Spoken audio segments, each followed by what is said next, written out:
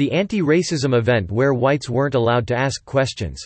Written by Selwyn Duke. Thursday, October 3, 2019. Whites are to be seen for now and not heard as the idea. Some may draw this conclusion now that a British university has hosted an equality and anti-racism event at which whites were banned from asking questions. As the Voice of Europe reports, the Edinburgh University has been accused of supporting blatant racism for having hosted a supposed anti-racism conference which banned white people from speaking. The conference, called Resisting Whiteness 2019, took place over the weekend Saturday and was organized by a group which purports to oppose racism and describes itself as a QTPOC, Queer and Trans People of Color organization. The event's organizers allege that it seeks to amplify the voices of people of color and to give people of color a platform to talk, The Telegraph reports. According to the event's blurb, organizers will not be giving the microphone to white people during the Q&As.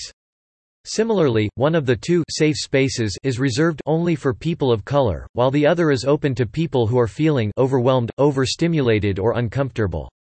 Let not your heart be troubled, though, white people, because the blurb assures us that the prohibition is in place not because we don't think white people have anything to offer to the discussion, but merely for non-whites' benefit.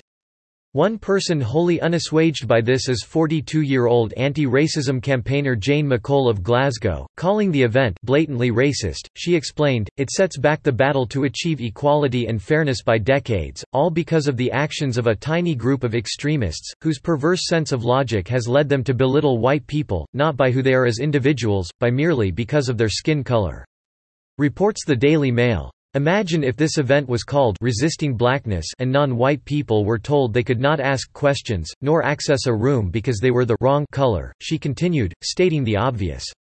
Then, reflecting the increasingly popular idea among some Internet users that anti-racism is now a code word, the top commenter under a College Fix piece on the conference wrote, "Notice that anti-racism is not anti-racism, it is anti-white, which is racism.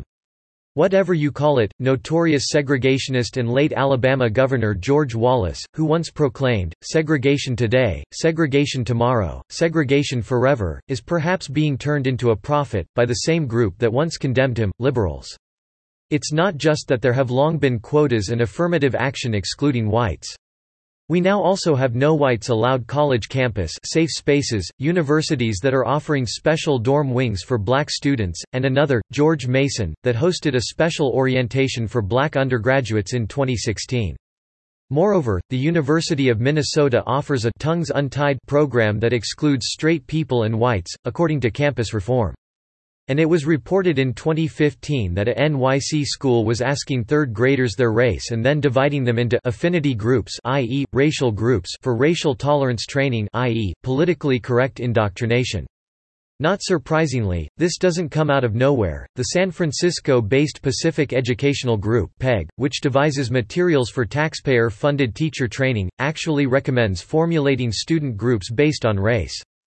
PEG goes even further with the separation, too, instructing teachers to have separate behavior expectations for minority students, because those students supposedly come from cultures with radically different values, reported EAG News' Steve Gunn in 2015. For example, according to PEG, white culture is based on white individualism or white traits like rugged individualism, adherence to rigid time schedules, planning for the future, and the idea that hard work is the key to success.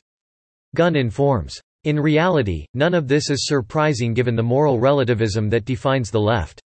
Rooted to nothing absolute, eternal, and immutable, leftists don't have principles but preferences, which change as the situation and their emotions do.